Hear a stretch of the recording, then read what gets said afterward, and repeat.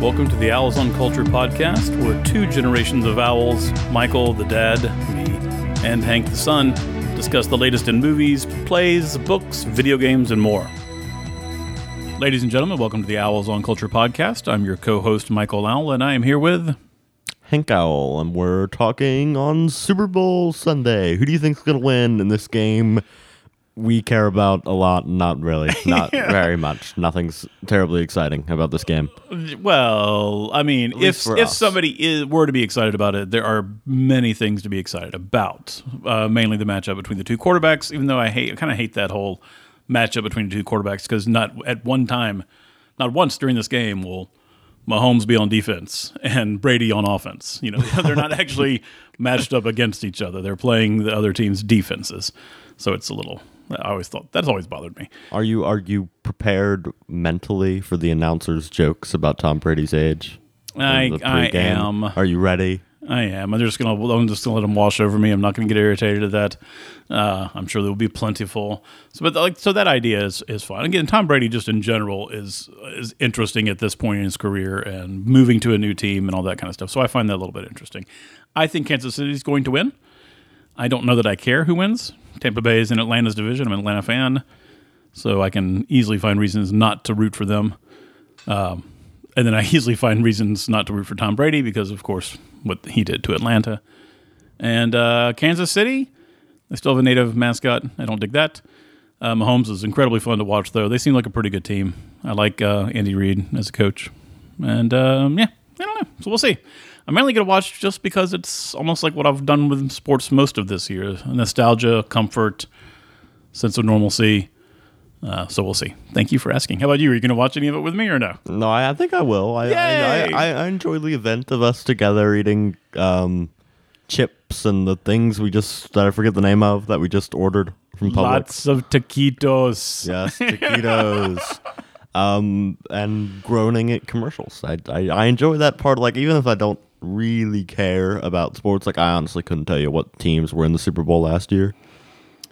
Kansas City was one of them because they won. I don't really remember who they played. But I enjoy the camaraderie of it, even though we can't have parties, and you shouldn't have. Technically, you can, but you shouldn't have parties. Yes, do not have parties. I still enjoy just our little pod, watching and enjoying it. It's fun. Yeah, it's a fun thing to do. Yeah. And also, there might be some trailers, although I don't really care. For some reason, I feel like I used to be much more excited about trailers, but right now I'm... Is that because you're feeling overwhelmed with how many things are already out there to watch, and so you're not looking for new things to come? Or is it because most of at least several companies said instead of spending a ton of money on a big commercial for the Super Bowl, they're donating that money to help the vaccine relief. So I think is that part of the lack of hype on that? No, I mean just like trailers in general. I think it's because of the lack of the theater experience. Like, I enjoy trailers before the movie, and I'm not like, so maybe there was like a big thing because we did talk about not on this podcast but off microphone about the Godzilla vs. Kong trailer, and I found that generally enjoyable. But I feel like usually I don't really care about the trailer. Yeah, unless for it's like big, blockbuster movies. Yeah, and so few of them are done well now. They usually give too much away. So exactly, it's almost positive not to care about them because you don't get things spoiled or ruined. Yeah, so we'll see. Are you gonna make a prediction? Even though I know you haven't been following it completely, but do you want to pick a team to say, all right, I picked it right? Let's go with Kansas City. Everyone that I've seen talk about it has said Kansas City. All right, there we go. So we both think Kansas City is going to win. And I know you're not going to get this reference, and I don't really get this reference, but in case someone listening does get this reference, don't count out Touchdown Tom. Outstanding. Excellent. All right. So as the main subject of this podcast, we'll be talking about episode 5. Yeah, episode 5 of WandaVision. We've been doing it every week. Was an important episode, but before we get into that, we'll talk about the Snyder Cut of Justice League. One, because I think it's a very interesting subject, and we got some news on it, but mainly I want to just have a debate about the movie. It's very It's probably the movie I've seen talked about like the most, like on my feed. But the news that's come out about it is it's got an R rating, which is, you know, some of like the joke, I guess, about Zack Snyder is that he makes like adult movies for adults when like that's how people like his fans perceive them, and that's really not the case. And I don't really know. I don't know a lot. I thought I don't really have terribly much of an opinion about Zack Snyder's previous movies. I thought Watchmen was pretty good, even though the actual Watchmen graphic novel is leagues better, and I think the TV show is also leagues better than that movie. Man of Steel. I don't know. I kind of enjoyed Man of Steel. I don't remember. I need to watch Man of Steel again, maybe before Justice League, because I really don't remember much about Man of Steel. But that kind of shows you how much I cared about it if I don't really remember much about it. BVS I thought was fine. I thought BVS was fine. There's some moments I kind of generally enjoy Zack Snyder's style, and the kind of the recreating of the comic book frames and kind of the darker elements. I think I enjoy his, you know, darker color palette that I feel like everyone talks about how like it's very like gray, but I kind of enjoy that in the movie. What's he known? What's his best loved movie? I think the movies critics have liked best is his remake of Dawn of the Dead. Okay, this is the one with Sarah Polley. I don't know. Ving Rhames. Is that? I don't know any. Okay. I don't know any of the cast members. I think that's it, and that's what I liked that movie a lot. It was on the other night. I tried to rewatch it and just I wasn't in the mood. But we should watch that one. What about? Did he do 300? He did do 300. Okay, 300 was great.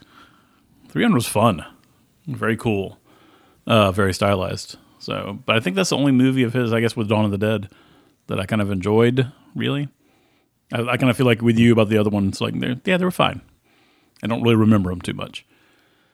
Is it fair to say? I know we keep calling this the Snyder Cut. Is it more fair to say this is like the Snyder redo?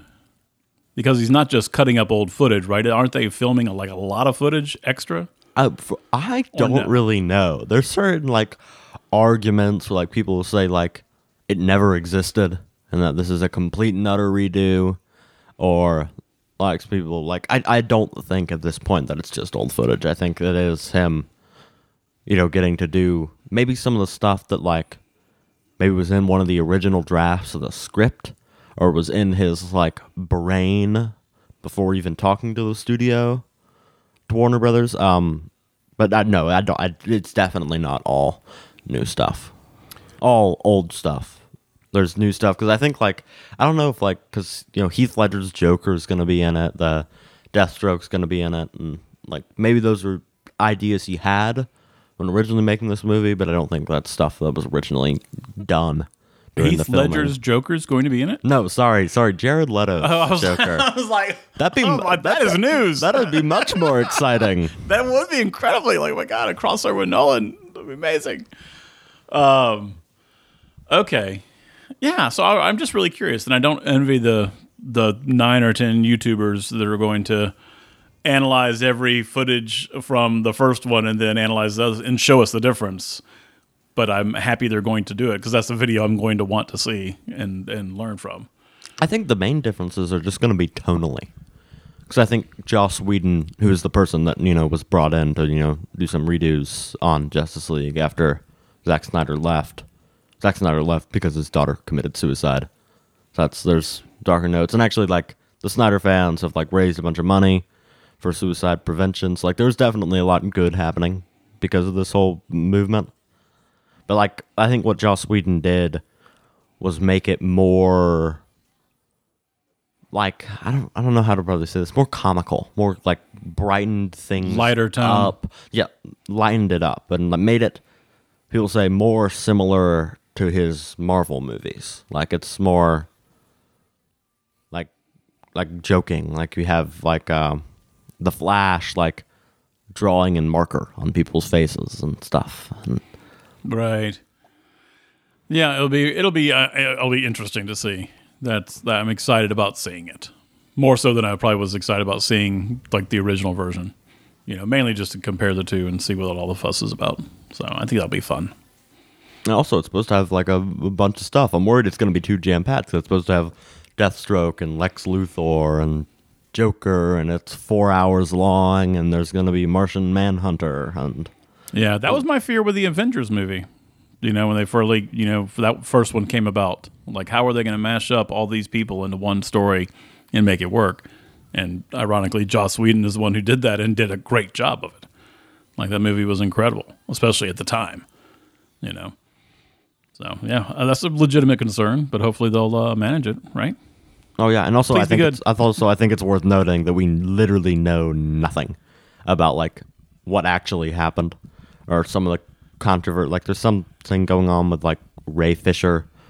I don't know if he's taking, like, legal action against Joss Whedon. I think he is. I mean, I think there's a lawsuit, which is probably why people can't talk about it too much. No, against Joss Whedon and Jeff Johns. So we honestly know absolutely nothing about what went on there. So we're just talking about excitement for the ideas that have been thrown around for the movie.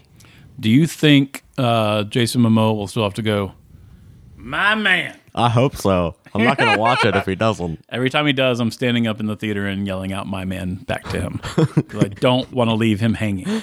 Yes. Yeah. I really like that guy. I guess you're not terribly familiar with the comics, and neither am I. Is there any, like, I'm not at all, excitement you have with what might happen story-wise? Like with Darkseid and... No, because I really don't know that mythology whatsoever, just like I didn't know the Marvel mythology. And I think at this point in my comic book movie going career, it's probably safe to stay that way and just pick up little bits from either you or what's on Twitter or something like that, rather than going back and trying to read what it's based on. Because I didn't know the Thanos mythology, and I don't know the Darkseid mythology either. So I'll come along for the ride and to see if they're able to translate that to someone who is on the periphery of being super interested, rather than just interested. So we'll see. Yeah. We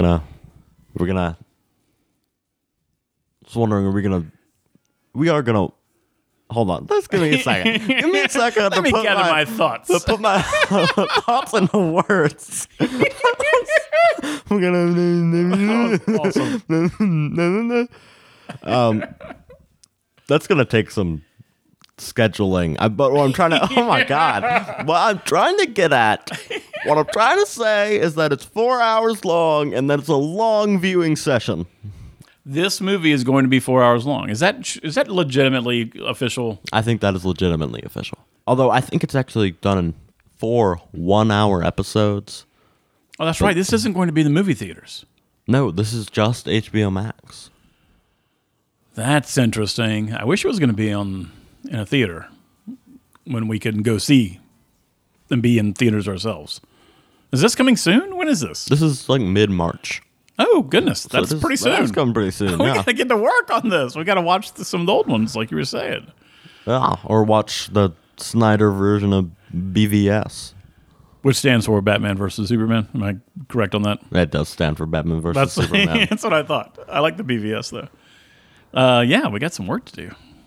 Thank goodness we don't have any other movies we're planning on seeing either. No, definitely not. No, there's absolutely absolutely nothing. Movies don't get added to that list on a basically daily basis. There's not a huge backlog of stuff we want to watch and record a podcast on. Nope, not at all. Exactly. All right, so we got to get to work on this. That's going to be fun. That'll be fun work, though. I just, all those movies with these, it's really the Batman and Superman one that kind of bothered me, though. Mainly Superman, though. I think it was Man of Steel that started it, where isn't Man of Steel where, spoiler alert, Superman is battling General Zod. And snaps his neck. Yeah, and so they both, I didn't remember the snap the neck part, but the fight, they're so powerful that watching the fight just feels a little ridiculous to me. Like when there's like super speeding into buildings and going all the way through the buildings, and somebody else super speed tackles another person, and then they go in the other way direction and destroy some more buildings. I don't know. I lost interest. What you said wasn't very spoilery, but what I said, trying to guess at what you were saying, was very spoilery. But we gave an alert. We're good. We're in the clear. So I don't know. And really, honestly, the amount of jokes that were made about that, you probably already knew. Yeah, I think I got bored during the fight scene, which is like the culmination of the movie, I think. So that's not a good sign. No. So I don't know. We'll see. We'll see. Hopefully, this will be super, super great. What else is super great?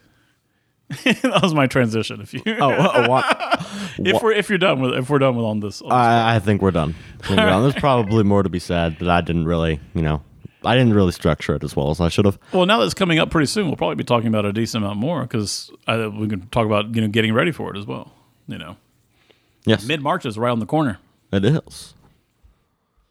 But what also is great, as you were trying to get me to say, is WandaVision. WandaVision is great. So it really is. So starting right now, spoilers, if you haven't seen the episode, although we're not going to do timestamps, you might want to come back again for when we do the What Are You Reading segment, because I just thought about this, that if you leave now, you don't get the other end parts of the podcast that aren't spoilery, but we'll figure something out about that. So just guess. Just move your thing along, move your bar along, and guess. There we go. Or better yet, watch the episode. It's 40 minutes long, and then come join us. Yeah.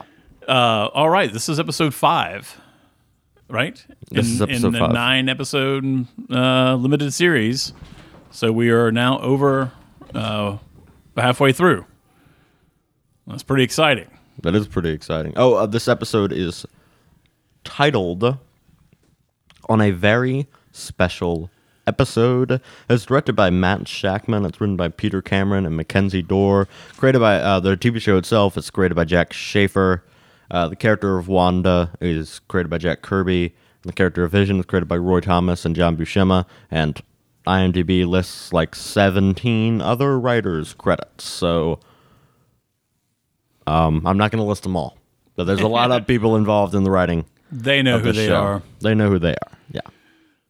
So that whole title on a very special episode, and we talked a little bit about that off microphone, and that really was like a big darn thing in the 70s and 80s, and maybe in the 90s still. Well, they might have phased it out by then. That whole, on a very special episode of blank, lots of emotional things will happen. It was a sitcom thing, so it was like.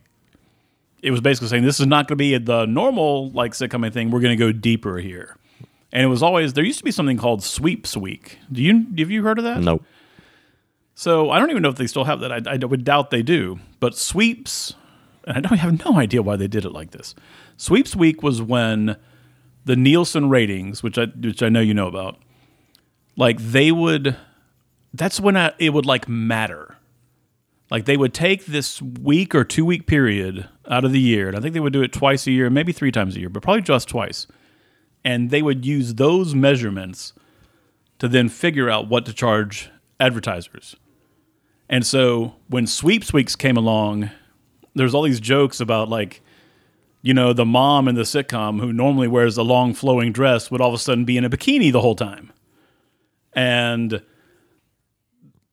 other kind of guest stars, sports pro stars would come in on guest star on the show, just try to keep everything up for Sweeps. And that was when a lot of times these episodes would air. Or you'd have a 30-minute sitcom that would be an hour during Sweeps because it was a very special episode. And lots of part 1s and part 2s. So that's what that references. And they really do it with this. They kind of live up to that actual thing. Like they've been doing all along with combining the tongue-in-cheek references and semi-making fun with also actually homaging it and living in it and doing well and producing a great episode. And they created a really good, very special episode, in my opinion. Yeah, and I think even outside of the Wanda World sitcom, they do kind of the very special episode thing. It's longer than the rest of the episodes have been. And I guess there's more going on in this episode than has gone on in previous episodes. And while nobody was in a bikini, they did bring on a dog, which is very cute. It would also be something they would do during a very special episode, up the cute factor. Oh, yeah. What did you think of this episode? I loved it. I really did. I mean, it was great that the first moment when the neighbor, Catherine Hahn. Yeah, when Catherine Hahn's character says, like, do you want me to do that again? Should we take it from the top? And we see like Vision recognizing that odd behavior. We see Wanda recognizing the odd behavior and like communicating with her eyes, and the Catherine Hahn. Like that whole moment was lovely. Like I really dug that. Yeah, there's a lot of like they really kind of upped the plot, I guess, with this episode. Like we really see Vision kind of becoming aware of everything that's going on, and like we've seen hints of that previously, but this is like, oh no, he actually knows now. Yeah. There's like 3 or 4 great moments in this episode. That's one of them, the first one to me. That really that play to like the creepiness and like thrilleriness. Right. I didn't get the chills that I got on one of the previous episodes when we see Vision, like, his dead body, dead Vision. I didn't get that kind of chills, but it was that kind of moment. It was creeping towards that, and I love that. Yeah, like we talk about the stuff with the email and the stuff with Norm. Exactly. That was the second moment, or another moment that really just rocked me, and I was like, "Oh, this is so good." And you see it on his look on his face, like right before, right? It's like that. You know what it reminds me of? And I think this actress absolutely nailed it. I don't remember. This is a spoiler for Get Out, so I think y'all probably already seen that by now. You've seen Get Out, right? Yes. Not okay. I just before you go into this, think if there's a way to say it without spoiling it. One of the characters, one of the female characters, she's African American. She's a cleaning lady for the house, and you can see her kind of phase in and out of her presence there in a same kind of way that Norm did in this episode. And it's just incredibly powerful to see like the layers of consciousness in a character. And I don't know how as an actor how you do that, but they do it. And it was a great moment to me. I thought Norm was amazing in this. Oh yeah, and that's some like great, I mean, I know you obviously being an actor, you know more about acting than I do. And that seems like it'd be very difficult to kind of go from happy sitcom person to like scared and terrified, and like I don't think they cut. I think that was the same shot. I think so too, and like having to hold it in, but also let it also come out a little bit. That like something's going on behind my brain that I can't fully embrace.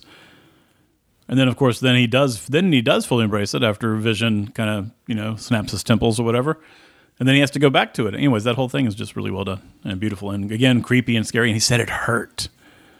He said it hurts. You got to stop her. Like, that was beautiful. I love that moment. Yeah, I mean, this show has had, like, consistently, like, absolutely just phenomenal acting.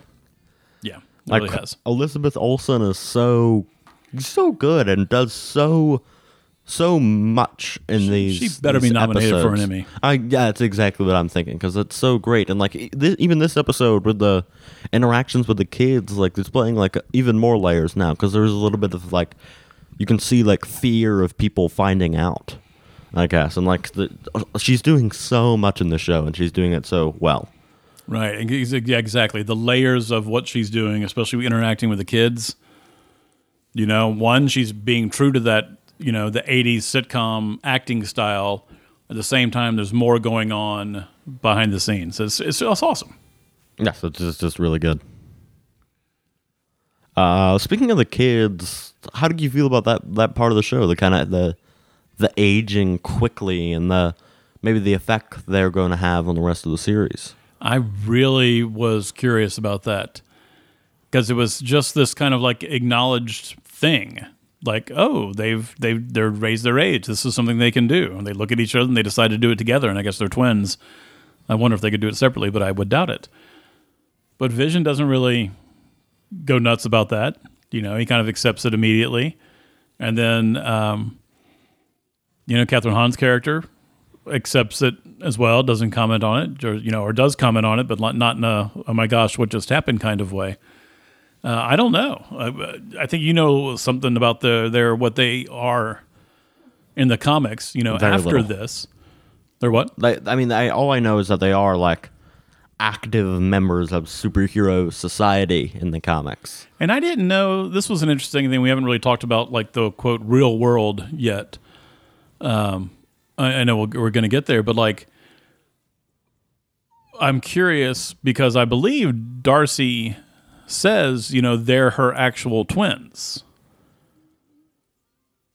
I think that's talking about that's, so Monica Rambeau. Okay, Monica Rambeau says that.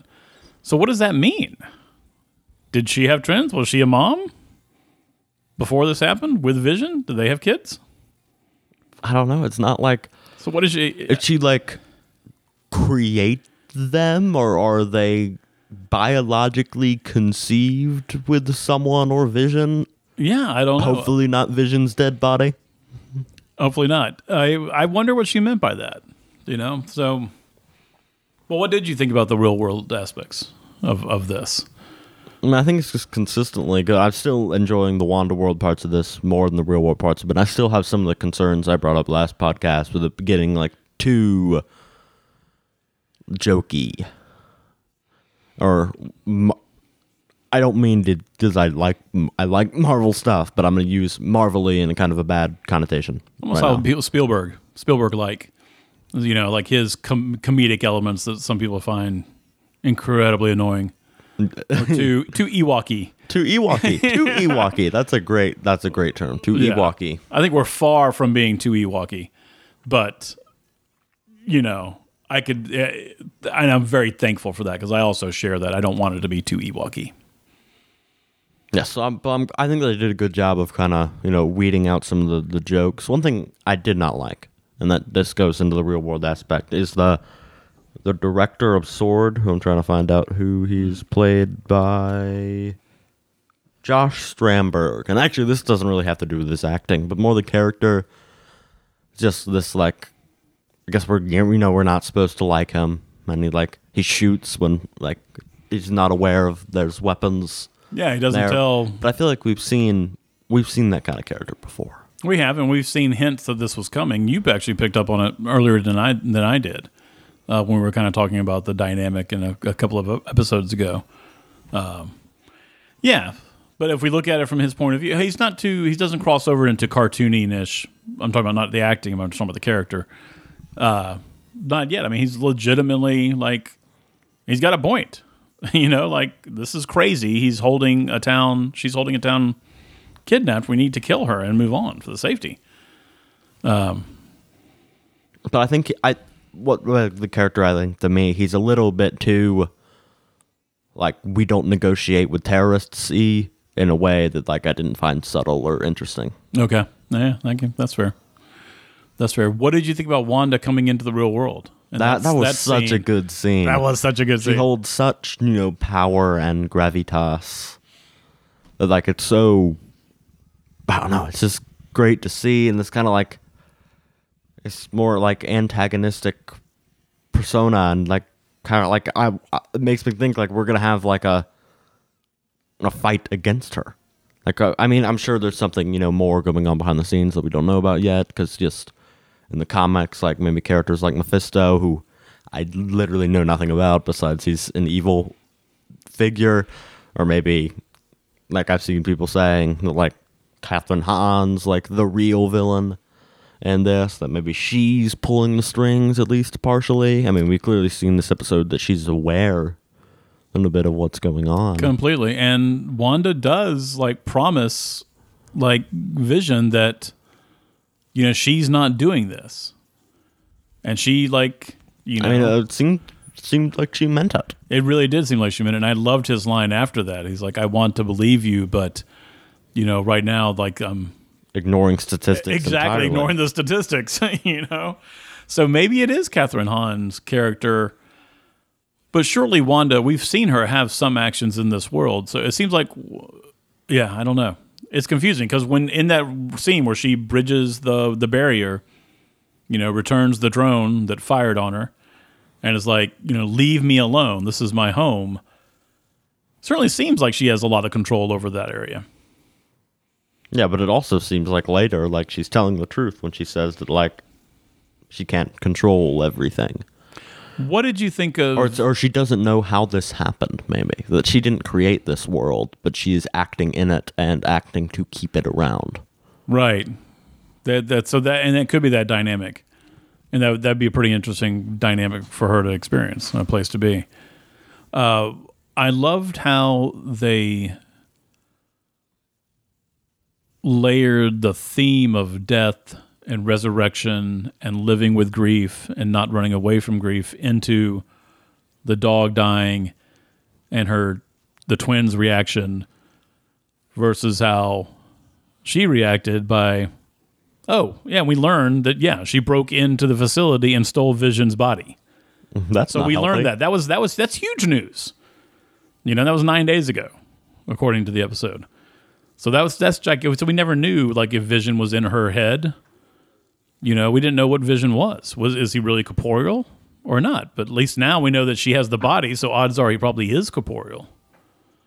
So that's gigantic. But so that whole theme of, like, if she is doing this to saving this world, or at least protecting this world, even if she didn't create it, because it gives her and Vision a home, it means she can't accept the grief that she's asking her twins to stay and accept. So clearly, on some level, she knows what the right thing to do is. And even if that's kind of shown, even in the commercial, I know the commercial, every commercial's had a little reference or pseudo Easter egg, but I mean, you're supposed to get it while watching it, so I don't know if it's exactly an Easter egg. For Lagos, which we didn't get while watching it, we didn't pay attention. It's the name of the city where Wanda, does the catalyst for civil war and blows up the hospital. Yeah, and they even mentioned that, like the director of Sword mentions that in the beginning of, like, that's when things went wrong in Sokovia and Lagos. And I still didn't pick up on it, especially even with the commercial, which I want to talk about as well. But that also goes back to, like, covering up the mistake. Kind of that also less or so, but also adds into the theme of death and resurrection. That's true. And grief. Let's talk about the commercial just for a second, because it was a remake of a Bounty Quicker Picker Upper commercial, Bounty paper towels, and that we do that whole thing. You would have, like, the counter, you'd have Liquid, and you'd have Bounty, the Quicker Picker Upper, on one side, and you'd have the leading brand on the other side, and somebody would move their hands forward on the towel, and it would soak up more. It was more absorbent. That was done so well. And then with having the brand called Lagos, and then the catchphrase, like the tagline of the commercial and of the brand was like, when you make a mistake, but that you need to clean up or something like that, right? Yeah, or need to cover up or something. Which was, again, plays back to that same thing, like you were saying. I just thought that was so well done. Oh, yeah. How do you feel? Well, I guess it's. I think it's kind of come to the point in this podcast where I mentioned all the Easter eggs and speculatory. We got to. We've only got 6, 7, 8, 9, right? Left. We got 4 episodes left. What's going to happen? What have you heard? What are we missing?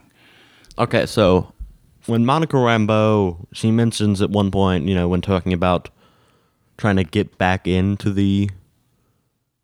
to Wanda World, she mentions knowing a, like, I don't know, something engineer. Yeah, they talk about space engineer, whatever the technical term for that is. Well, she talks about needing a very, like, specific type of container that sounds like it would be impossible to build, and yes, that she has, like, an engineer in mind, or a space engineer. So there's 2 people in the comics that could be, or at least from what I've seen people talking about. Okay, let's hear it. Blue Marvel, who's a character I'm completely unfamiliar with, but makes sense if that would be him, because he's kind of like a Captain Marvel supporting figure. So, and obviously Monica Rambeau is, her character in the comics is tied to Captain Marvel, and her character in the MCU is tied to Captain Marvel, so that would make sense for it to be him. Although it also makes sense, although I guess less sense, but would be the bigger reveal is Mr. Fantastic, or Reed Richards, or the Fantastic Four, because he also, I believe, fits that occupational requirement. And he would obviously be the bigger, more like, wow, oh my God, they're doing Fantastic Four right now. I mean, we've already had a confirmed Fantastic Four movie, but, that's years and years and years in the future. Do you have a hunch over which one it would be? Probably Blue Marvel, I guess, because it just makes more sense. I wish they hadn't named any of their heroes Marvel or Marvel. I wish they hadn't done that. That's neither here nor there, but it always irritates me. Detective Comics Man. Exactly. Like, I mean, DC and Marvel copied each other the whole way through. Always. Like, is there a Mr. Detective? Comic guy. Detective Comics guy. But those could be any of those two characters. Obviously, be really exciting to see them bring Reed Richards into it.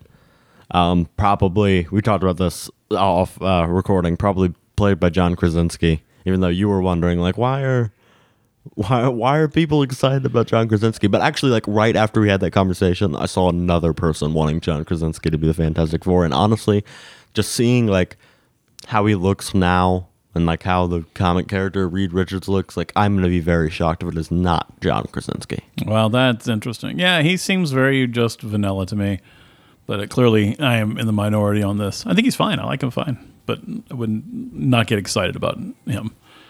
Except for, in so much as I'm excited about the character or the whole story. So, all right, another Easter eggy thing. During the episode, they tried to scan her, after she's thrown out of Wanda World, and nothing comes up. They can't see anything. And that could be due to the character of Monica Rambeau's powers in the comics. She can, like, transform into different kinds of energy. So that would make sense how it doesn't show up on the X-ray. Or show up on the whatever scan. The CAT scan. Yeah, and they just kind of blow that off. Yeah. You're like, yeah, we need another one in lab in blood test. And they're like, no. No, I'm not doing that. All right. But what of the events we've seen in the show could be what gives her powers. The fact that she was in that world and then kicked out by Yes. Wanda? Yes. Yeah, I guess that could be. I wonder if they're going to hint at that more and start showing her have some more capabilities or whatever. What else you got? We haven't talked about the huge reveal at the end either, but No, I know we're coming to touch that. on that at the end. Sounds good. Actually, that may be the extent of the Easter eggs I picked up on, or I've heard people talk about. I have a feeling I'm forgetting something, so I may come back to that. Well, let's talk about another moment that I loved then before we'll save the end, the cameo for the end. I loved when towards the end of the fight in the kitchen, when Vision's like, you can't control me like you control the others. And she goes, can't I? With this great edge to her voice. And the laugh track goes on and the credits roll while they're still fighting. Like the credits roll in the 80s sitcom. Do you remember this? Oh, yeah. I know. You look like you don't remember. It's really good. It was amazing. And they just kept fighting through it. Like this episode, again, had like 4 or 5 of these incredible moments that you just, haven't seen that on television before. Like, that's amazing. And then they continue their keep in fight. mind, big television heads, we don't watch terribly a lot of TV, and probably not the TV that we should. Us? Sure we do. Maybe I don't. Well, I'm speaking for myself. I should speak for myself, I guess. Well, I mean, I have a whole life of watching television, from back in the day. Single mom, single working mom, kid at home with the TV. I just thought it was so beautifully done that clearly, like, that was where the episode would wrap up if this was going to be truly an 80s episode. But they're going to go at it, they're going to fight, they're going to levitate. I thought that was an incredible moment. And it kind of shows, like, I guess, kind of what's going on with Vision. And it makes me wonder how we're going to start in the next episode. Like, is it going to be right afterward? Or are we going to see that, like, Wanda's redone it again? And, like, Vision is, like, back to normal Vision. Yeah, I know. He loves that layout. We should just watch TV and then you remake all this. I hope that we do get to a 90s sitcom. I hope we're doing Friends or Seinfeld or Frasier or something's like playing with those elements, I think would be fun. Well, they probably are going to. I mean, I don't see how they wouldn't. Yeah, don't end the fun. Even if we're getting things serious and we're battling and we're trying to figure out what's going on, let's keep the style and the fun. That's part of the joy of the show. Although I would like to continue with how we've been doing it, where like A plots in Wanda World, B plots not. Yeah, I think they did a great job because that's something we were wondering in previous podcast episodes is what the balance will be, and I think they're nailing it. I didn't keep tally by any means, but it felt pretty well balanced. I don't know if it was exactly 50-50 or if it was more like 70-30 or 60-40, but whatever they chose and did, it felt right.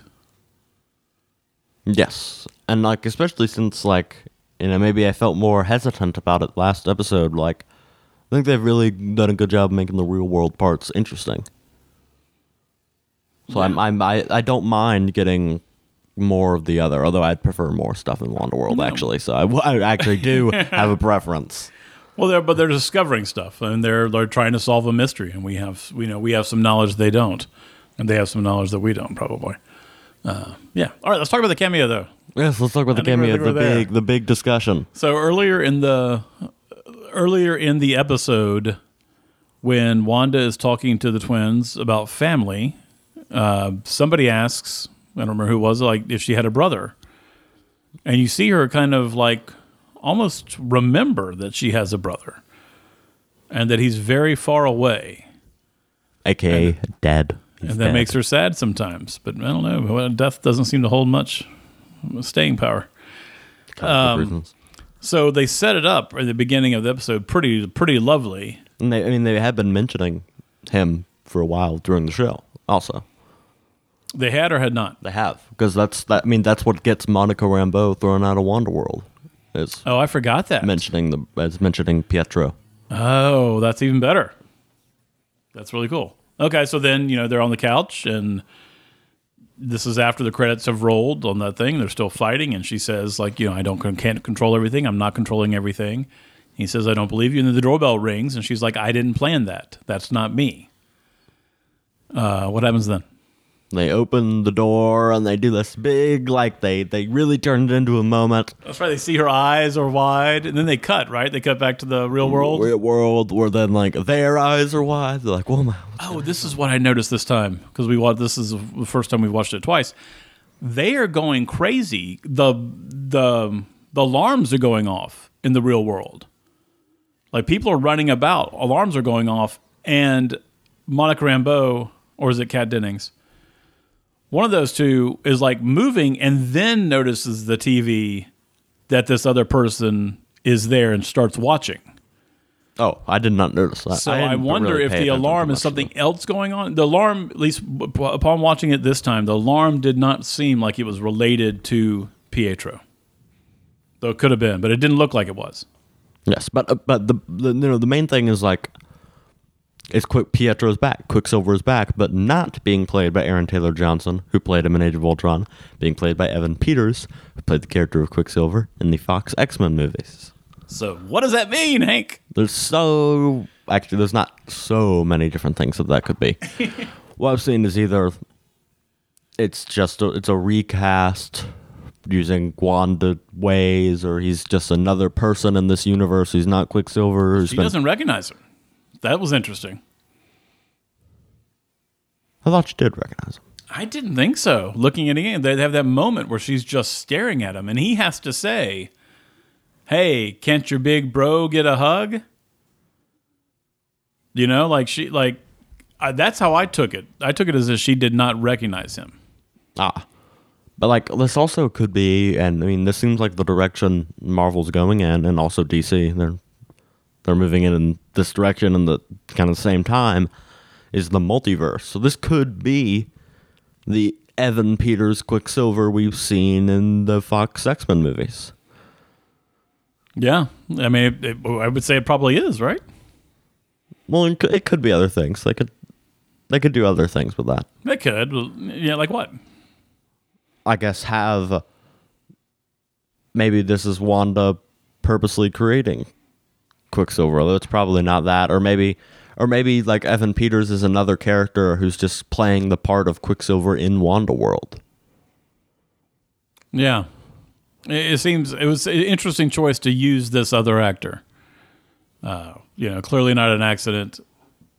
So I'm curious. I'm curious what it actually is and how that's going to happen. Because Pietro in the real world is dead. Yes. Yeah. So I guess we're doing some multiverse stuff here.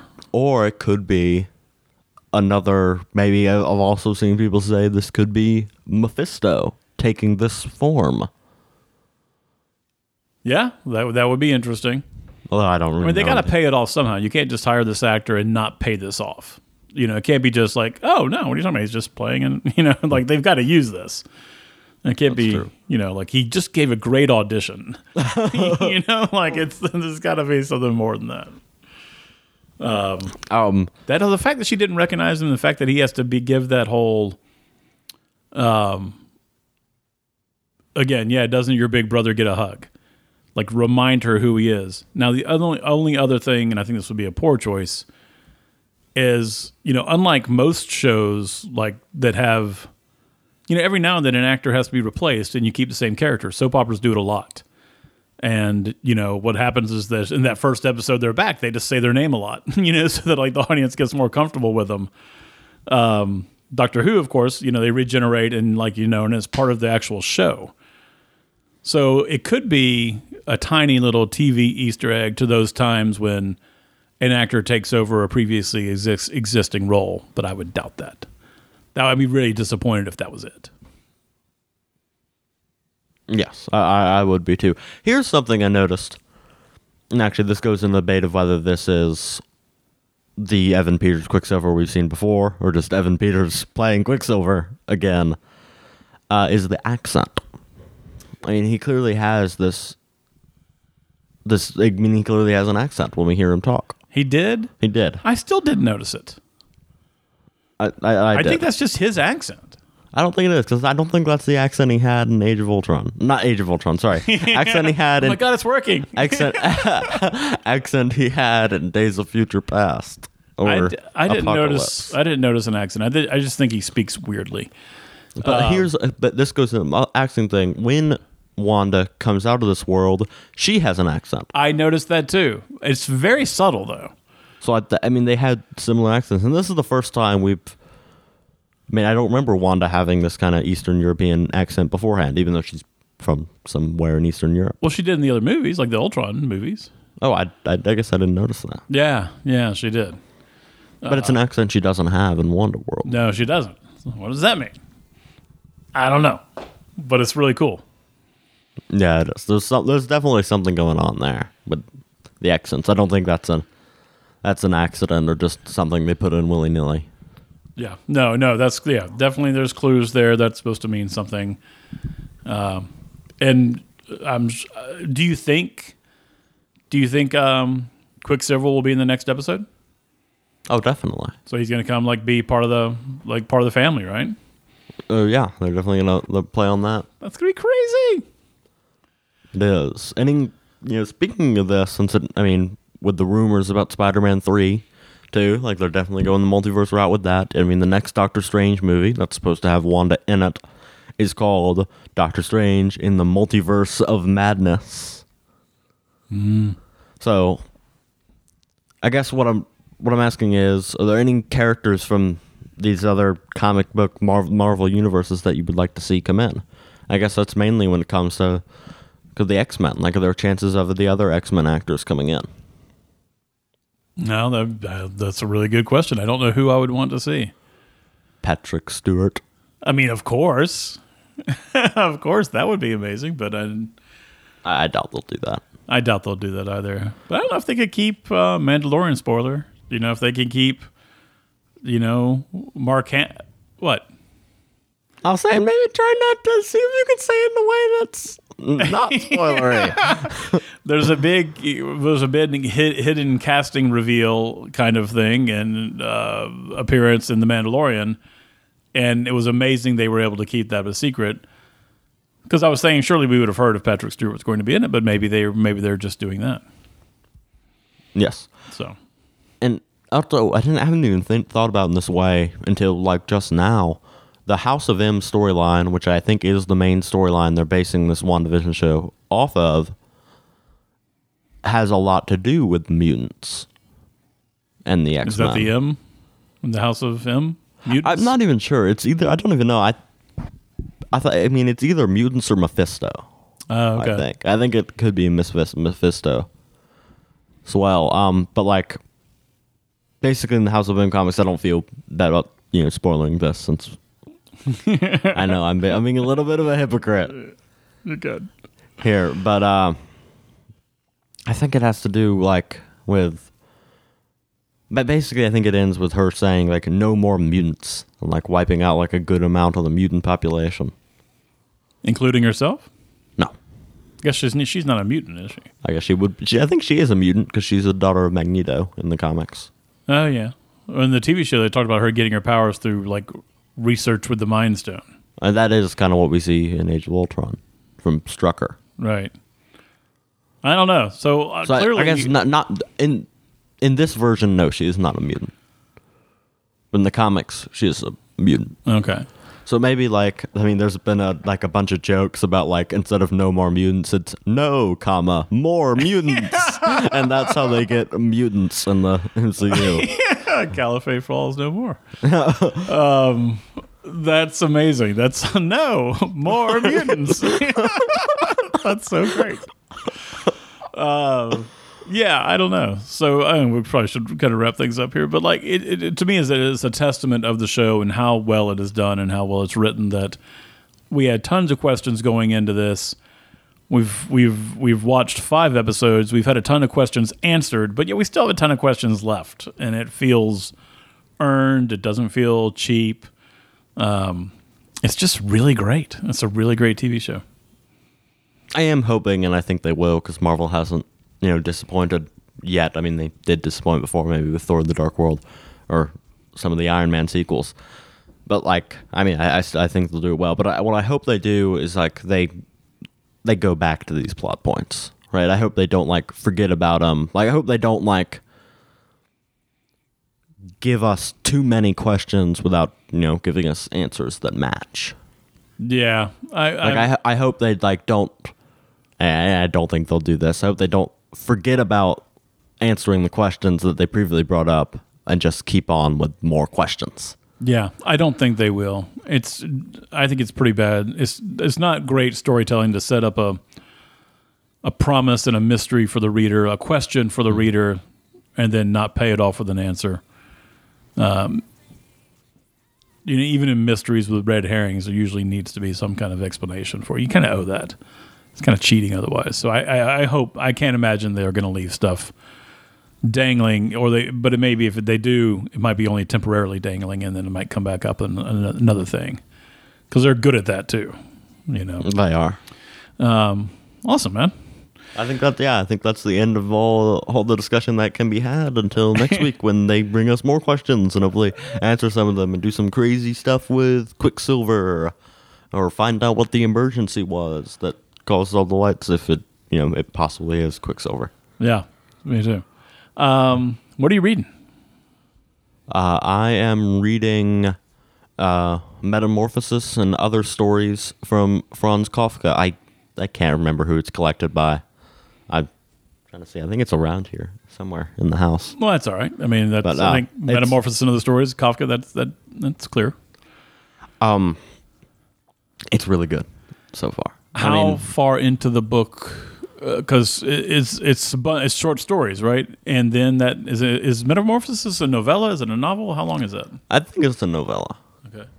But like, there's a bunch of different stuff. I've finished like the first part of it, which is a collection of smaller stuff, like one paragraph stuff, and it's just been really good. There's been some like weirder stuff, and not weird in the way that like it's like, I guess not weird in the way that it's weird, or like higher level.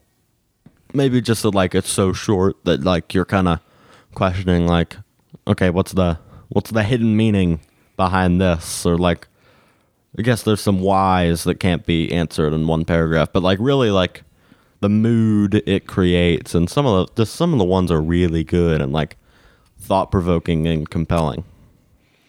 how much of it do you need to read before you can legitimately use the term Kafkaesque? I would imagine probably all of it. Okay. Right? All right. And then I'll be using Kafkaesque left and right. then I look forward to the day. And then we watch the filmography of David Lynch, and then we call things Lynchian, and then we're just about the coolest people on the planet. Exactly. And I've read 1984 and Animal Farm, so I can say Orwellian. Oh, wow. Yeah. So, I'm surprised I don't drop that more on you just because, you can't. Is what's going on Twitter literally 1984? It is literally 1984. Goodness, no. No. I am reading A Brief History of Seven Killings by Marlon James, and this won the Man Booker Prize, and it's so good already. It kind of centers around Jamaica and Jamaican politics, and centers around a little bit Bob Marley, who's known as the singer in it. It's so far the narrative device is long chapters from specific characters' points of view. And there's a ton of characters in it, so much so that there's almost like a dramatic personae. There is a cast of characters in the beginning of the book, organized by like either gang or city or town or that kind of thing. And it's like there's like 30 people, so it's stunning so far. Like one of those books that not only holds your interest because you want to know what's going to happen in the story, but it's also like, oh, wow, how did you pull this off? And I'm only like 7% of the way finished, I think. And I'm already thinking that. So I'm enjoying it a lot. I highly recommend, even at this early stage. All right. Great. It seems like we're both reading books we enjoy. Go team. I love it. That's good. Excellent. Well, all right. Well, that kind of does it for this week's WandaVision podcast. Thank you so much for listening, everyone. Oh, and if you, hold on, let me just say. Yeah. If you're looking forward to more Owls on Culture, we have a podcast on the little things that's actually it's probably up before this one is, but it's recorded. It's not up now. We're going to record podcasts on The Dig, which is already out, on Judas and the Black Messiah, hopefully on Saint Maud, if it's available for us to watch. I think it's only going on Epics, and I don't think we'll be getting Epics. There's also weekly WandaVision stuff. There's a lot. We've a long list of stuff to record podcasts on. We probably won't get to all of it, but we'll try to get to some of it. Oh, A Glitch in the Matrix, another movie that I want to record a podcast on. So look forward to those coming in the next few weeks for some of them and next few days for others. And until then, de dago hoi. Until we meet again. Bye. Thank you for listening to the Owls on Culture podcast. Our theme music was recorded and assembled by Maureen Serzier and Antoine Villette. The show is produced by Pinecone Turkey. To learn more about Pinecone Turkey, visit pineconeturkey.com, where you can read the latest blog posts from the Owls on Culture hosts and sign up for the Flock email, a twice-a-month newsletter that delivers a short film, poetry, a short story, and visual art right to your inbox. It's your monthly dose of art curated by Pinecone Turkey. If you'd like to support the podcast, you can do so by leaving us a rating on iTunes. Thanks for listening.